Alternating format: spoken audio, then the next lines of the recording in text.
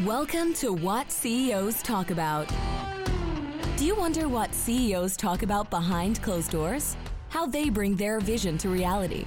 How do they overcome and succeed through adversity? We share that and so much more with each episode. Now, let's get started with the show.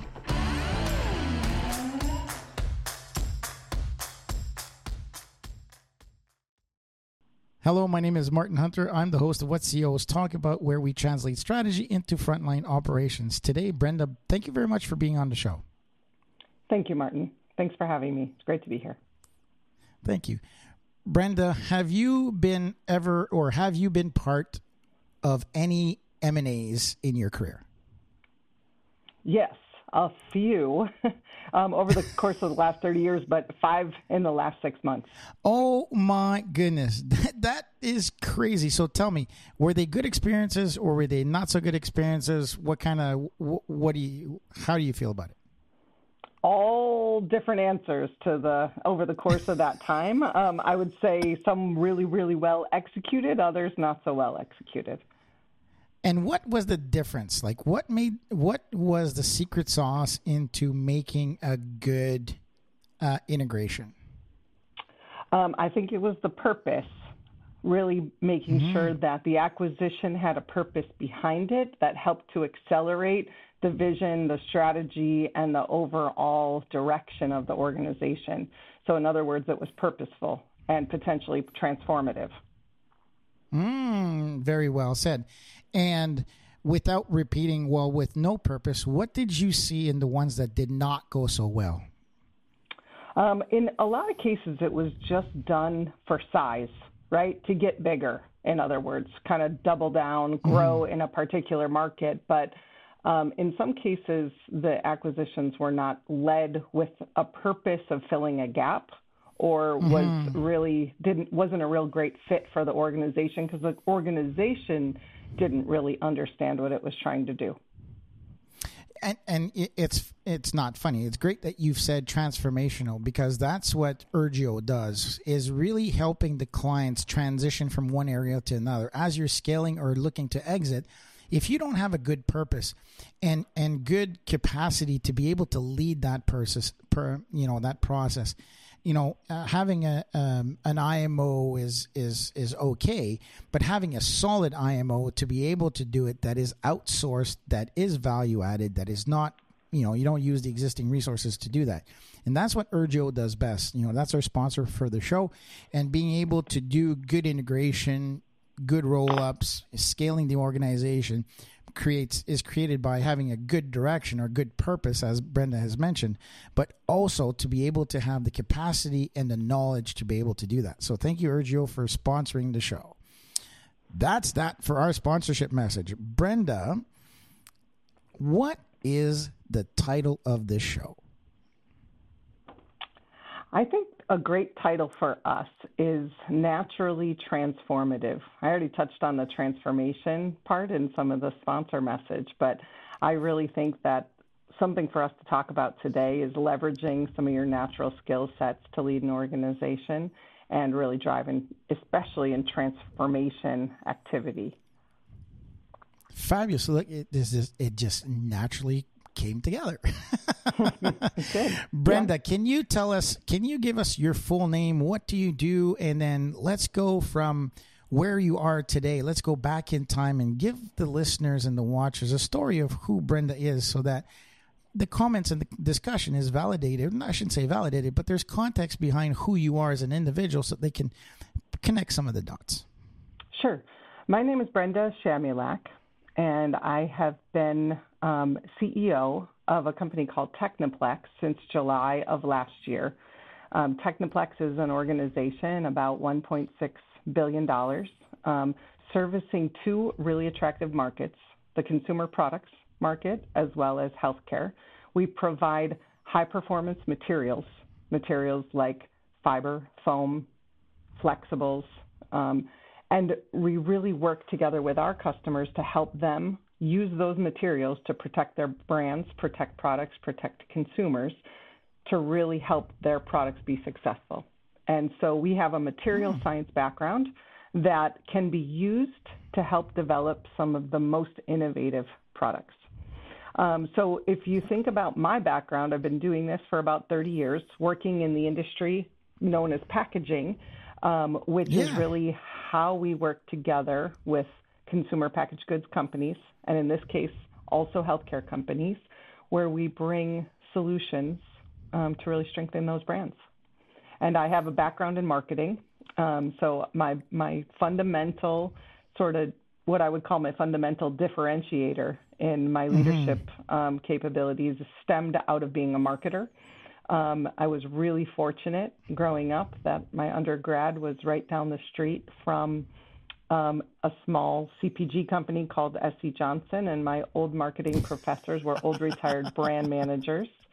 And that's something that has always, lived with me in terms of creating competitive advantages for companies.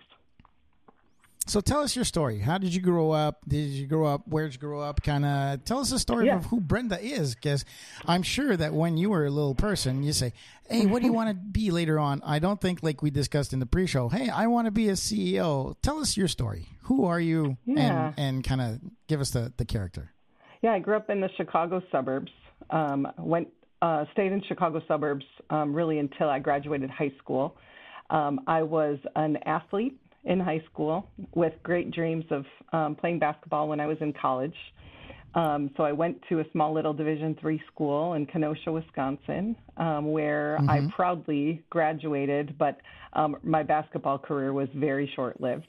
I had a reconstructive knee surgery in my first week of practice my freshman year, so that put me on a new path. So, my goodness. Yeah. So, but I'm the oldest of four kids. I grew up in a household where a family-owned business existed. So I grew up in a business environment with a very strong-willed female mom leader that was helping to run the business. And I learned a lot about leadership from both of my parents and having that close proximity to their business running out of our home. And what was the business? It was a landscaping business. So very seasonal landscape construction run out of the Chicago suburbs. And really... And was it very much like traditional from when we grew up, right? Was dad was out doing the work and mom was taking care of all the leadership and management and marketing? Was that model or? So, interestingly enough, I think, in the landscape world, if you have a lawnmower, that's kind of how the business got started. And throughout, my mom was a CFO of a food distribution company. So she was working, in a professional role, and eventually decided that she was going to join my father's business, and they were going to grow it together. And actually, it went on record as being one of the first female-led organizations. They listed it as a female-run. She was a total trailblazer, and actually was the first president of their Contractors Association, and in a very male-dominated industry, which is, you don't typically find. So a lot of really groundbreaking types of things. That was the model I had growing up. Your mom must have strong knuckles, a good voice, solid backbone, and not take any bullshit from any guy who's going to tell you it doesn't belong. Oh, that's amazing. Oh, good for you. Yeah, and what she didn't have in muscle, let's put it this way, she had in a lot of very analytical skills that helped to use data to help the businesses that she not only helped to run, but also eventually consult to help make their businesses better. And so again, it was non-emotional, it was non-dramatic, it was really leading with detail to help drive improvements. And so that's what I grew up on. I was really fortunate. I was trained at a young age. Influenced, right? It's amazing. It was amazing. It's always impresses me how even, they always say the first 5 years of any human being dictates the rest of their existence, and how you grow up in the environment that you grow up, I'll say 8 times out of 10 really defines who you are. For me, I had a father who just came overseas and did not have a lot. So he would always push me, and I would get, I'd get an A. Well, he says, why did you not get an A+? you know, and it was always driving at a certain point to this day. It pushes my continuous improvement mindset, right? It's the business that I'm in. It's never enough. I shouldn't say never enough. It's always challenging status quo. I say, okay, are we doing it well? Are we asking questions? I think it defines you really, really well. And to your point, I agree. Transformation. Sorry, go ahead. Let's go more on to the title of the show. Why did you pick that title of the show? You know, I think I get asked quite a bit about how I got where I am. What did I have on my list of goals to achieve in life? And certainly being CEO was not on my radar. So a lot of times it's a natural question people want to know, like how did you get where you are? One of the things I learned a long time ago in the industry that I'm in, I was surrounded by really great mentors who helped really bring me along, who, to be honest, never treated me any differently because I was a woman. But to be honest, I was one of the very few women. But they never treated me any different. I never felt like I had to achieve anything differently. But they were great leaders, and I wanted to be like them. And there were things that they did that I could emulate, and there were other things I couldn't. You know, as I got older, I became a mom. I got married. Lots of things that, in the end, defined me a little bit differently. I came across an article a long time ago about what separates kind of the top 100 most inspiring leaders, and why they are the way that they are. And there were two things in that article that said were common traits, and one of them was strength, and the other one was warmth. It was the unique combination of those two things. And that was something that really resonated with me, and something that I felt was naturally inherent in me as a leader. But I had never had a validation externally as a result of it. And anybody who's in the business world would say, you need to be strong, you need to be strong. And I really felt like hearing the combination of strength and warmth could uniquely define me. And so I began really, I posted that article up, I shared it, I talked about it, and I decided that was something that was going to define me going forward, because that's naturally how I was. You know, I used to be the captain of my basketball team. I used to be the president of my sorority. I was the oldest of 4 kids. Naturally, I was born a leader. And that's not anything that necessarily you can teach. If you can really use the skill set that you have inherently, that's kind of been ingrained in you, like you mentioned, the first 5 years of your life, you know, those are the things that really help. They come naturally. And if you can use them to drive passion and motivate others and create followers, it's something that helps you achieve your goals and your strategy much faster. I agree. You have a different way where you have strength and warmth. We use the word courage and compassion.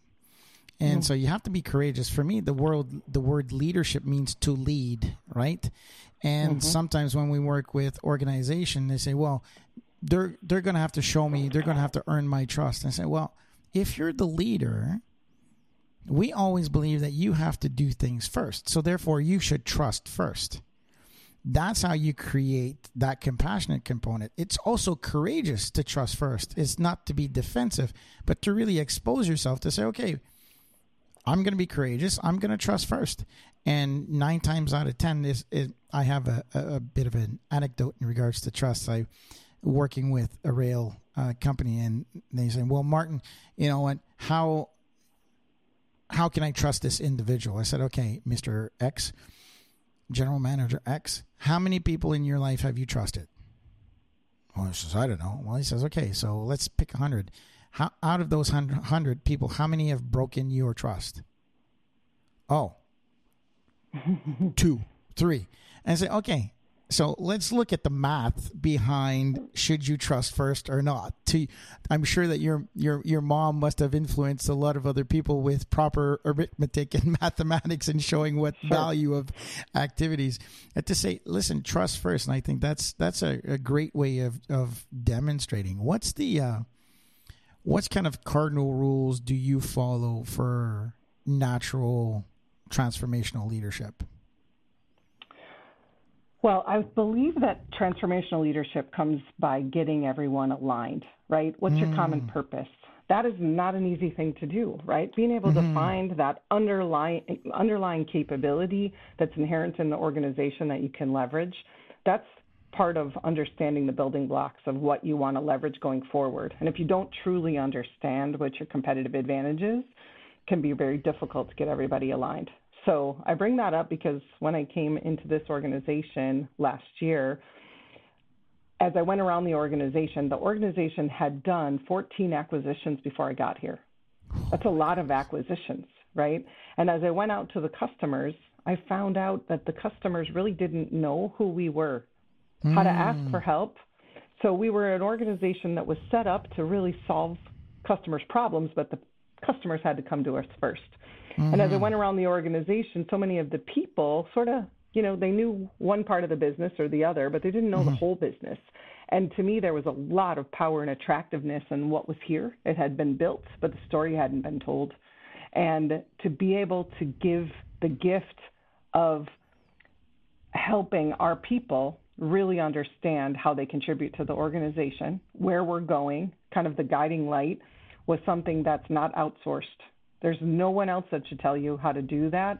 That's something you have to really be able to have the skill set to figure out how you define yourself, where you define your market, and how to really drive growth. We're all in the business for the same reason, right? And in order for us to really mobilize our people and help them feel like they contribute and drive value every day, they need to understand the big picture and see their place.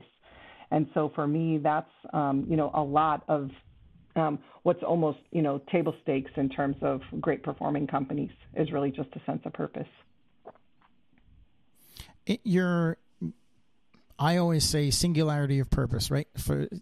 As we see it, is important to see, deliver, and improve the value flow to the customer, right? And that is really at the center part. And I don't like to use the word guardrails or guidelines. I like to use center line because it gives the opportunity to people to innovate within, as long as you keep the right direction. Because you said it best, guiding light, right? So as long as you keep that guiding light, you might go, 5 degrees north, 5 degrees east. Like you don't want to box people in too far up, because then it becomes too much transactional and not transformational. The journey is as important, and they need to participate. I want to demonstrate to the listeners. Brenda said some really cool things. She's like, sense of purpose. And she says, you have to understand. Well, to understand, you have to ask a lot of questions. And to ask a lot of questions and define the purpose, you have to listen. And then you have to strategize, and you have to take the time to think. What Brenda has eloquently said in Without Losing Her Breath, there is an entire business plan in there of really taking the time to set clear direction, facilitate the work, elevate the people, celebrate some successes. Those are our cardinal rules. But there's a lot. Brenda's been doing this for a while, and she just splurted out. So I think that there's a lot for the listeners to take out. So give a few pointers, because you're a master of this. It just came out. When you're talking about clear direction, and what's kind of if we go in the history of what you've done, can you give us a few examples where you were posed with a situation where you did not know where everything was and people were struggling, or something that you fixed? Sure. And sure. Give us the solution. Sure. Let's take this role that I'm in now. So I came into an organization I didn't know, to be honest. They had the same leader in place since 2008. He was an exceptional leader, very strong operational leader, and created followers. People. He was very revered. The company, on paper, when you look at the performance since 2008, had exceptional growth. Exceptional growth through acquisitions. Not necessarily through organic growth, but yet they had made significant investments, and through those investments, it created more complexity. The complexity was designed because with every acquisition, it was brought in as a separate company, right? The true integration of leveraging all these skill sets was a little bit confusing to most, to the external world, to the internal world. And so part of getting the team in place was helping to break down for them what that guiding light was. So we brought in a little bit of help to facilitate that, asking the right questions, right? Because as you know, you mentioned, asking questions is important and listening, but it's as much the skill set in how you ask the questions to uncover what no one's uncovered before. So if you were asking black and white questions or, hey, Mr. Customer, what do you need? Right? That's an example of a question. Another way to get at that question is, hey, Mr. Customer, I've seen that your business has evolved to be 50% e-commerce, 50% store shelf, right? And how has that impacted your business and what are some of your challenges? Those are different ways that, exposing what those needs are. So we went on a journey together, a 16-week journey, where we brought in a facilitator so that I could also be part of the process rather than facilitate it, where we could involve the organization, and we put the ownership on the organization to define our competitive advantage so that when we were done with the strategy, that guiding light was a driver that everybody felt that they were part of, right? For me to uncover what all of the competitive advantages wasn't up to me. It was about making sure we could harness the talent and the capabilities and the skill set that was inherently in this, at the time, 3,500 employees that were very proud to wear the Techni badge. But they really didn't necessarily know how to put it all together. And so one of the things that I did was I put together a picture. And what I showed was that was an analogy, a very visual picture of an old VW bug, like just what you can think of mentally, right? It was a cartoon of an old VW bug.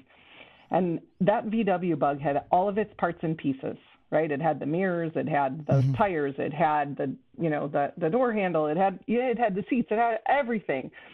Everything had been invested in that car. Every piece was there, but it didn't have a GPS, and it had each of the four tires were pointed in a different direction. So the car had a motor, it was capable of going, but it was never going to get there fast enough. And what we said was, look, all we need to do is establish a point on the GPS where we're going, and we get those tires aligned just like the people to all move in the same direction, and we're going to get there faster. And that, translating that need to help them understand what we were trying to do, which was to break down the complexity and help everybody work in the same direction.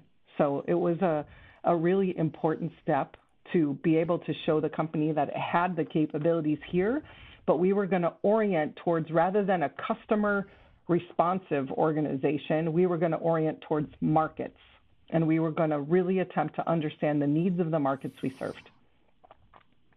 That the morale is when you don't have a guiding light, when you have misalignment, there's a lot of wasted neurons, there's a lot of wasted activities, there's a lot of wasted money, because they'll go one way, and then they find out that they're not going the right way. So there was wasted time, energy, and resource, right? And you go, okay, really, it wasn't really your fault. We didn't have clear direction. Okay, great. No. Then they do it a second time, and they go, what the hell, right? And that's twice now. So now you've wasted twice. Now you've burned your reputation. The third one, they're going to say, well, I'm going to wait here. I'm not going to do anything because I don't want to get, go the wrong direction. Even if you're kind and you're a learning organization and failure's accepted and all that hoo-ha is great. But still, there is a waste of time, energy, and mental fortitude, right? And because morale, people underestimate the power of morale, which is an individual or group's desire to achieve a task or mission. So if achieve is the key component, achieve a goal or a mission. So business is about achieving steps. You take something raw and you modify it and you add value to it so that somebody else purchases it with the added value. So too many times people get so stuck into, and again, what I want to leverage what Brenda said is not just providing the guiding light, but how do you support your people to get aligned to be able to get to the guiding light? That's ginormous. That's huge. There's a lot of effort that needs to be put in supporting and transforming these individuals, helping them grow. And anyways, I get very happy talking about transformation versus transactional. People go, well, just throw more money at it. It's not going to solve the issue, you moron. All right. And you know what? You bring up a really good point, because achievement, so that's the other piece, right? Usually when you're driving transformative change, the achievements aren't always visible initially. Correct. Right? Because it feels like something, especially if you're adverse to change or you don't understand why you're changing. So initially, and especially, when you're replacing a leader who's been in place for so long, the question is, well, wait a minute, I thought we were doing just fine. Why? And the company was a very well-run organization. So the question was, why do we need to change, right? And so you make this change, and it's not just for the sake of change, but because you can see the opportunity out there that's still in front of you, and you want to orient the company to go get more of what they can do, right? So being able to point to that was important, but more importantly is the communication, right? Being able to regularly provide transparent updates about positive and negatives, right? And so we also instituted an approach throughout the change that we initially had deemed something I've done throughout my career, but all hands calls or town halls or those types of things, right?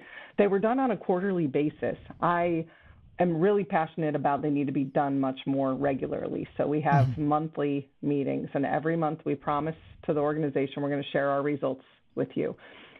During pandemic times, organizations have been all sorts of things thrown at them. We have done really, really well.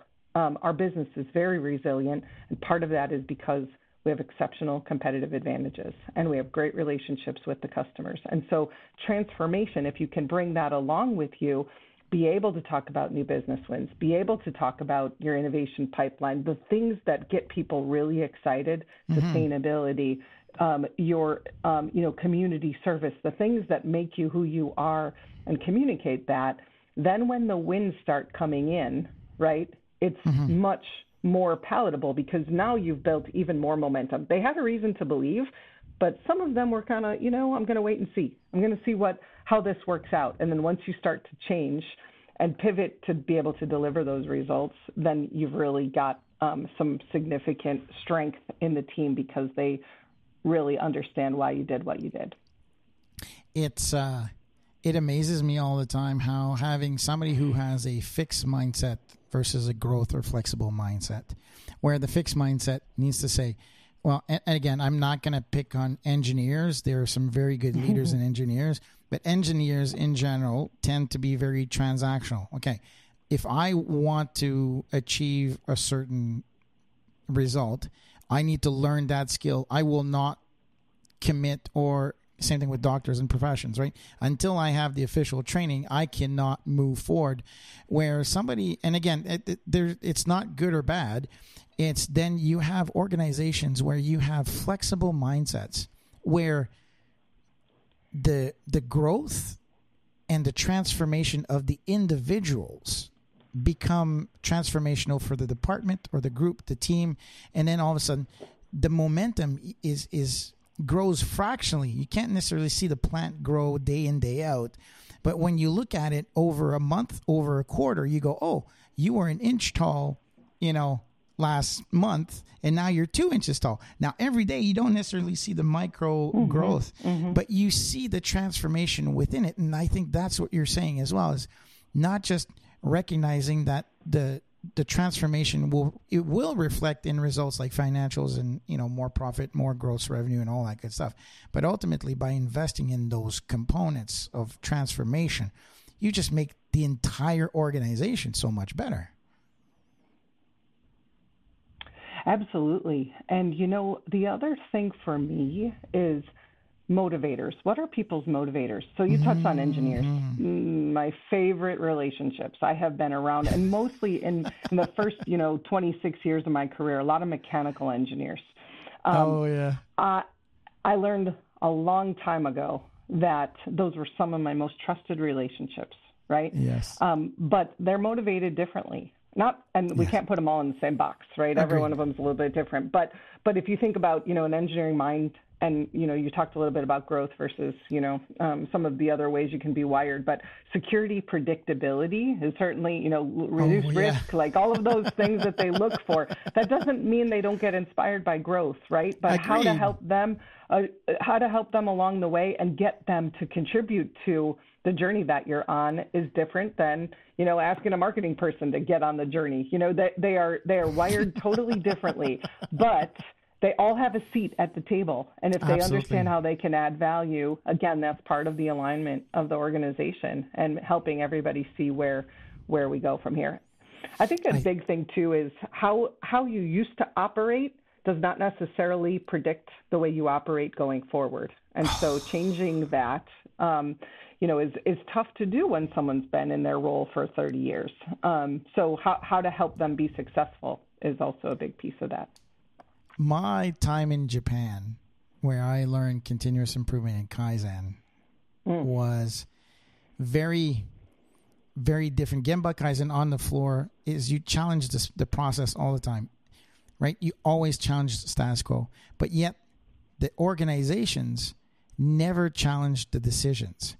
So if you're my boss, Brenda, you come down and you say, that tree is purple. Well, it's actually green, but I'd say yes. I would not confront, would not challenge. So it's very different in regards to what the process does versus the behaviors. Because that's one thing that we always advocate within businesses is, 95+% of businesses are still human based, not robotic, meaning that the people make the decisions and do the work. Meaning that there's behaviors, there's attitudes, there's hormones, there's chemicals that are involving in the decision making into, we always make fun. And this is one of our sales manager, she's about to give birth and she's about a month away. And she posted on Slack, she says, okay, I just made like baby brain errors all day long. I'm off. I was like, everybody's like, yes, we've noticed. It's okay. And we said, Priscilla, enjoy your time off, right? She's like, we didn't want to tell her that, and everybody was accepting some of the, slight errors that she was doing, but she admitted it. And so you see the behavioral side of things that is affected doesn't necessarily mean that you can implement all the systems in the world. If there's a person that is at the front end or operating it, there's always a human component to that. And that, I think that the term transformational leadership is just absolutely beautiful. The way that so tell us an event where you've had to be, let's say, the most difficult challenge that you've had, where although you were looking to be transformational, kind of, where you went to bat once, you went to bat twice, and maybe it's the third or fourth time that you really succeeded. Can you tell us like what was going wrong or situation? Do you have one like that, first of all? Yeah, I do. One of the things that again, going back to kind of the marketing and the need side of things, I don't typically lack confidence in the decision making because the diligence involved in figuring out where you're going, there's a routine you go through, and it's not black and white, but as I mentioned, skill sets and asking questions, looking for the right clues, making sure that you're vetting whether or not this is the right step or not. One of the big challenges I had in this role was I was moving from publicly traded to private equity sponsored. Big difference, right? Or at least I assumed. Yeah. So I had all of my career and training in publicly traded. So one of the top packaging firms in the world. I worked there for 26 years. I had been groomed really from a publicly traded side, and went to another publicly traded company, significantly larger, for 2 years, running a division, and then came here to run this business in a PE-backed organization. And initially, what I had wrongly assumed, was that maybe I didn't have the skill set for it. I had the growth mindset that the PE sponsors wanted. That was why, I was attracted to this business. But I thought maybe the decision making would be different, or maybe the approach to strategy or the approach to acquisitions would be different.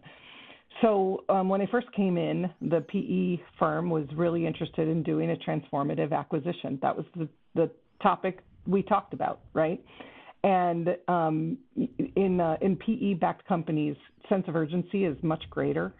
Decision making is easier, but you need to be purposeful, right? So as we looked at transformative acquisitions, there were a number that were on the table that I inherited that would not move the needle on the organization, and I had to be really strong about saying, look, time out. Those are potential acquisitions for growth of the top line, right? It could increase the size of the company, but it doesn't necessarily do anything for us. It might create more confusion. Let's get through the strategy process, and then we'll line up those acquisitions after that.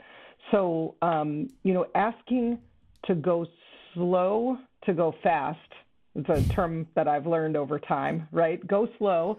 I want to be patient until I can connect all the dots. And then once that picture's there, then we know how to go. And then I lose my patience, right? So it's not that I'm a real patient person, but I'm patient in the uncovering and the discovery process. And so we set out to do an acquisition that was not for sale, an acquisition that was a natural fit for us. But organizationally, the organization could not get their arms around why this was a good acquisition. It was a Latin American-based acquisition. It was looked at by the outside as something that was not a good fit, but I could see exactly how it could beautifully come together to fill gaps that we didn't have that could help accelerate our growth. And so I went to bat multiple times for that. Right. I was shot down multiple times. And I kept pushing, kept pushing.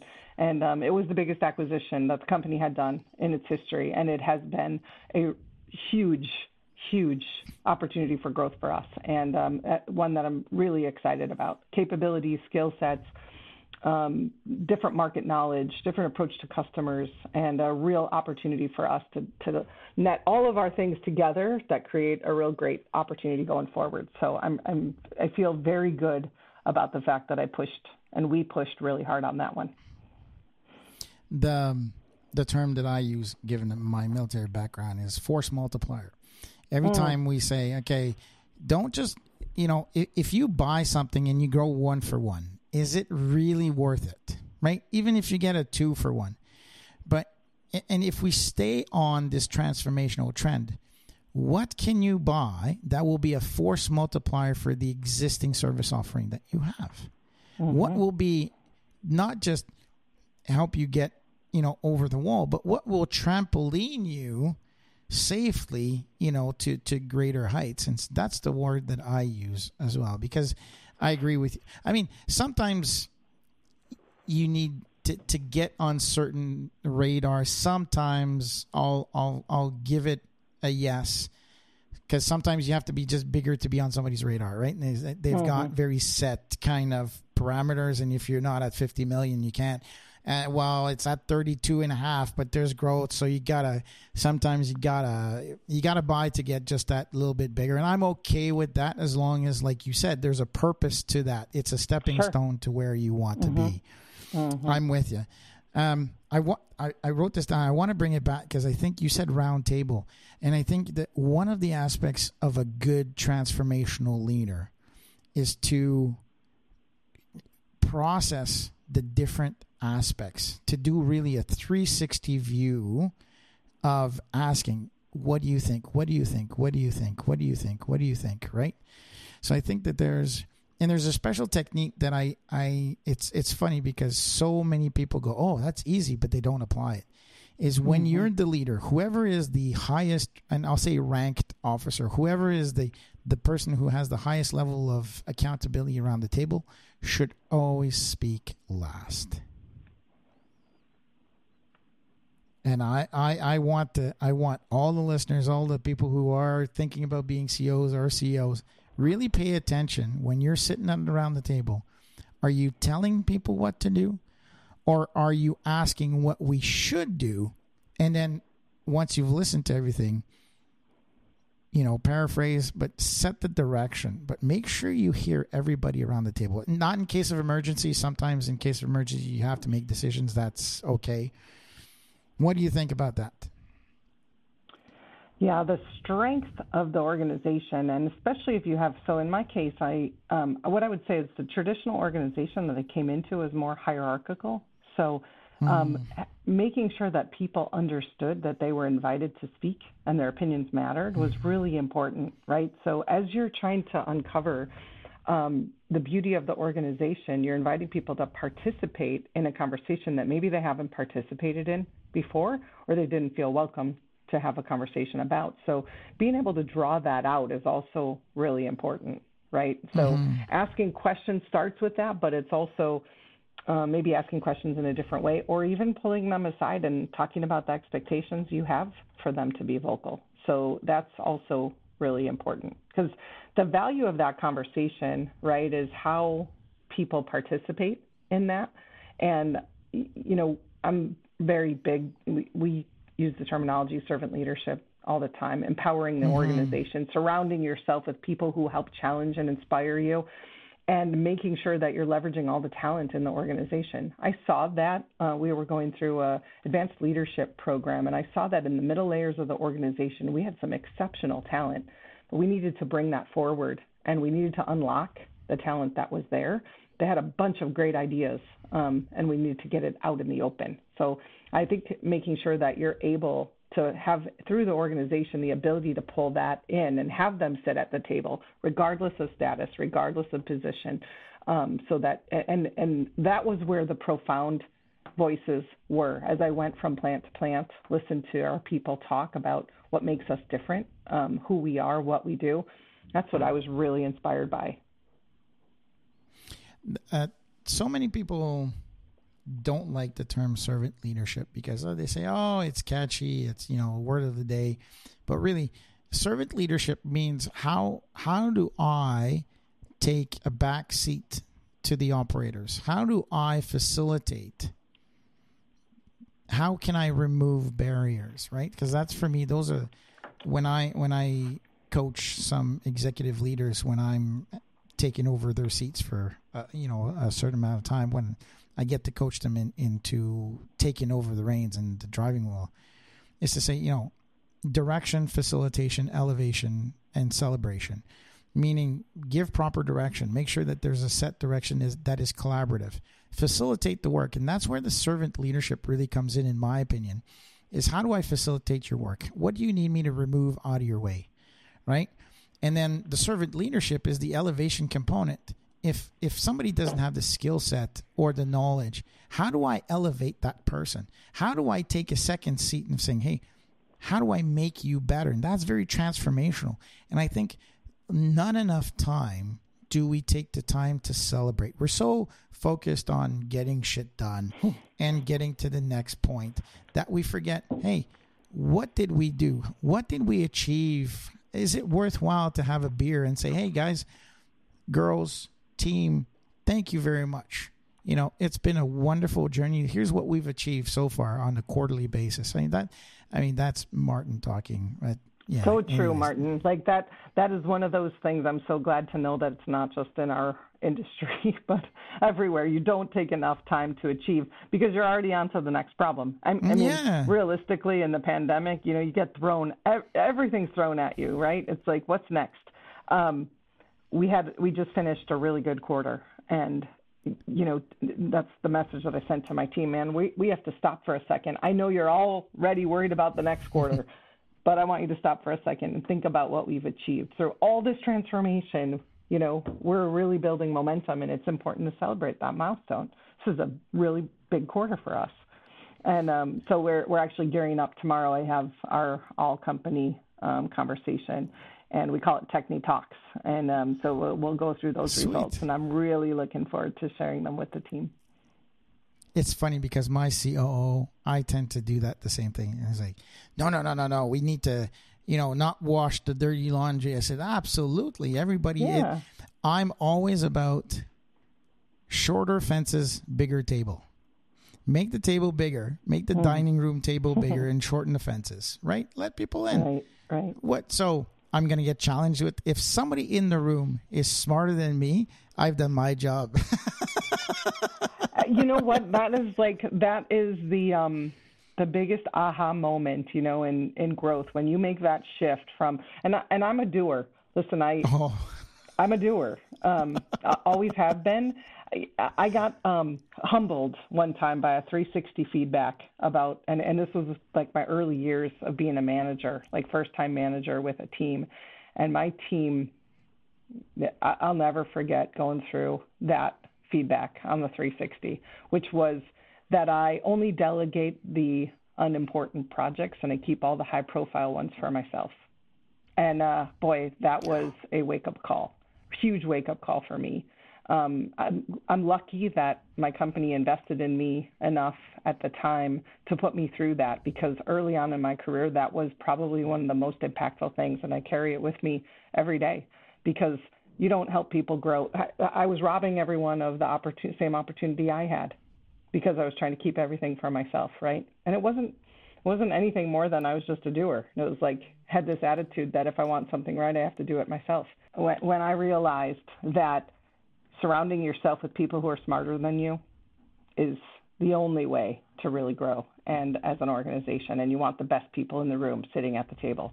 So, and it's our job to bring out the best in people, certainly not to take away opportunities from them. One thing that I learned similar to you that really crushed my soul was I used to be a corporate jockey. I used to be on a plane all the time, working BNSF Railways, Tyson Foods, Total Nigeria, around the planet. And so I'd come home on Friday. I had a huge team that was global. I'd come home on Friday, and the first thing that I would do is go to my office and close my reports, right? I'd make sure that that my expense reports, everything was done, spoke to the team, say, getting everybody ready for Monday. And then I do that, and then I come out. And one time, my wife, my partner Tracy, she's like, "Why do you do that? Like, I'm away, you're away from the kids and I all week, and the first thing that you do is go into your office." And I realized that my intention, or I was being judged by my actions, not my intentions. Mm-hmm, mm-hmm. My intention was close out everything so I can be focused on my family, right? That was, but I did not voice that. I didn't communicate that. I didn't share that. I would just go, "Hey, babe, how's it going? Thanks. Yeah, I'll see you guys later." And she thought that work was more important, when I was just saying, "Hey, I just want to give you 100% of my attention." And that, to this day, still reflects in the way that I operate, by making sure that I communicate what my expectation and what I'm anticipating on doing, so that my actions match my intentions. Mm-hmm. I'm sure that you did not have ill intentions with your team as a young manager. You just wanted to get shit done. Like, all right, I'll take the hardest ones, right? Yeah, and I had made a name for myself doing the things that I did well, and realized you're moving into a different mode. It's time for you to help others be successful, right? And that's really, to me, the definition of servant leadership, creating those opportunities to bring out the best in people. And to be honest, I don't want to make all the decisions. Oh, no. Right? I'm not capable of making all the decisions. I want to surround myself with people who can really make the right decisions and give them the opportunities to do that. And that's, again, that for me, that's really how I think. I didn't know servant leadership had a name, to be honest. I was really fortunate to be part of an organization early in my career that was just the operating rhythm, and as a result, it's something that I have always thrived in, and I want to create the same for everybody that I work with. It's funny because one of my young mentees, Andrea, who works with us, she's in charge of our service delivery. She would say, "Hey, Martin, what do I do?" And I'd say, "Well, what are the options? What do you think we should do?" And she'd go on, and then she realized, it was about 3 weeks ago, maybe a month ago, she's like, she slacked me and she goes, I just realized that I don't need to ask you to find out what my, she's like, oh, I feel like I finally got it. You're just going to ask me, what do I think? But she said, I still want to have the conversation because talking it through makes more sense with me. I said, sure, let's keep at it. She says, here, I'm going to come up with some situations, some options for us to discuss. And she's like, oh, you know what? I was thinking about what you're going to say, what I'm going to say. I figured it out. I was like, okay. You know what else? I love that too, because I remember having, bosses who were like that with me. And actually, I really believe that them going, me in my case, walking them through my thought process, right, as my boss, that instilled confidence that they understood how I arrived at the decision, so that the next time they would let go a little bit further, right? So it was almost like a conditioning a little bit of, I got more responsibility because I was openly sharing how I arrived at that decision, and it gave me a chance to use them as a sounding board, and I really enjoyed that. And that's another one of those, things you try to do for people around you is, hey, let's just talk about it. I don't need to make the decision, but I'd love to know how you arrived at the decision. Tell me a little bit more so I understand that. The thing is, how can you replicate, right? Consistency and growth comes from replication, and to be able to do continuous improvement is to replicate at a faster speed. So give us 2 pointers. We've got, I think you are a great role model. As much as you believe that your mom was a role model for you, I strongly believe that in the short period of time that I've known you, that you are a role model for others. Okay, there's no way that there's nobody that doesn't look up to you. What are the 2 pieces of advice that you go, if you want to be successful or your version of success in life, first of all, what is your version of success? And then what are 2 things that you suggest others who have the similar version of success to do? Well, first of all, if I think about what's been important to me and what I've learned over time is to never, ever settle for anything less than high performance. If you can't define what high performance is, something's wrong, right? You have to know where you're going. And sometimes you might not be there, but you have to be able to define it. And so for me, building a high performance team, driving high performance is all about being able to define what great looks like. And for me, that's been, a really, really powerful tool, because when you establish the position on what high performance looks like, then you can identify the gaps you have to get there. It's much more actionable, right? The second, so I'll pause there for a second. I don't know if there's anything related. Oh, to that no. I just liked it. We're so focused on, what's the brand promise? What do you say? Well, no, actually, it's what does high performance mean? Just like I talked about, it's like, how can you replicate what you're doing at the highest level of efficiency without losing quality? Yeah. And is your team, so especially in my case, I came into a team that existed already, right? If your team can't define what high performance looks like, you probably need to make some difficult changes. That is one of the most telling areas for me when you're moving into a new role and you're trying to generate significant growth. Those are where your gaps are. So for me, that high performance topic is really important. And then the second one that you asked for is really, for me, again, that guiding light, being able to really simplify for the organization where you're headed so that everybody can contribute, reduce the complexity, facilitate the growth, get everybody really moving in the same direction so that they feel like they're making accomplishments, even if they're small. Celebrate those small wins. Awesome. Final question, Brenda, what is the one piece of document? What is the book, the reference, the movie, a story that you refer constantly back to as a transformational servant leader? I talked about it early in our communication here, and that was really about that one document I mentioned, about that article about the most inspirational leaders of our time, drilling it down to the simple 2 defining characteristics, and the combination of both, that strength and warmth part. For me, that's not for everybody. Listen, everybody operates a little bit differently, but that really resonated for me as a young age. It gave me the confidence that it was okay for me to be strong and to be warm at the same time. And that really helped to define me. It gave me something to hang my hat on. And, I really encourage people when I've talked to them, look, I share that example, but that's what worked for me. I invite everybody, go find something that resonates with you, right? Help you continue to feel confident in your leadership style, and look to really model behavior for your people that is something that's inspiring. And for me, that was a unique combination that, going back to our title, was naturally transformative for me, right? It was the way that I knew how to lead. It was always inherent in me. And that natural transformation was a big part of who I am. We started with who you are, and then we came full circle. Okay, right back to it. Yeah, awesome. Good. Fabulous. So thank you so very much, Brenda, for being on the show. I mean, transformational leadership is one of my favorite subjects. Everybody in my company rolls their eyes every time I say it. I said, do you want to be transformation? Yes, Martin. Transformational or transactional? Are we being transactional or transformational? I'd like to collect money. I know, but. Yeah. That's no, great. Thank you very much. I really enjoyed the conversation. It's always good to step out of the box, and from the day-to-day. So this is great to meet you. I could talk to you for hours, honestly. I agree, right? It's a cool subject as well. So thank you very much for being on the show. Yeah.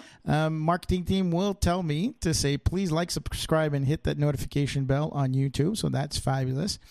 And with that said, thank you very much again, Brenda, for being on the show. Appreciate it. Awesome. Thank you so much, Martin. And my name is Martin Hunter. I am the host of What CEOs Talk About, where we translate strategy into frontline operations. Thank you, everyone. Thanks for tuning in to What CEOs Talk About. Make sure to click subscribe to get notified about future episodes, or check us out at www.whatceostalkabout.com.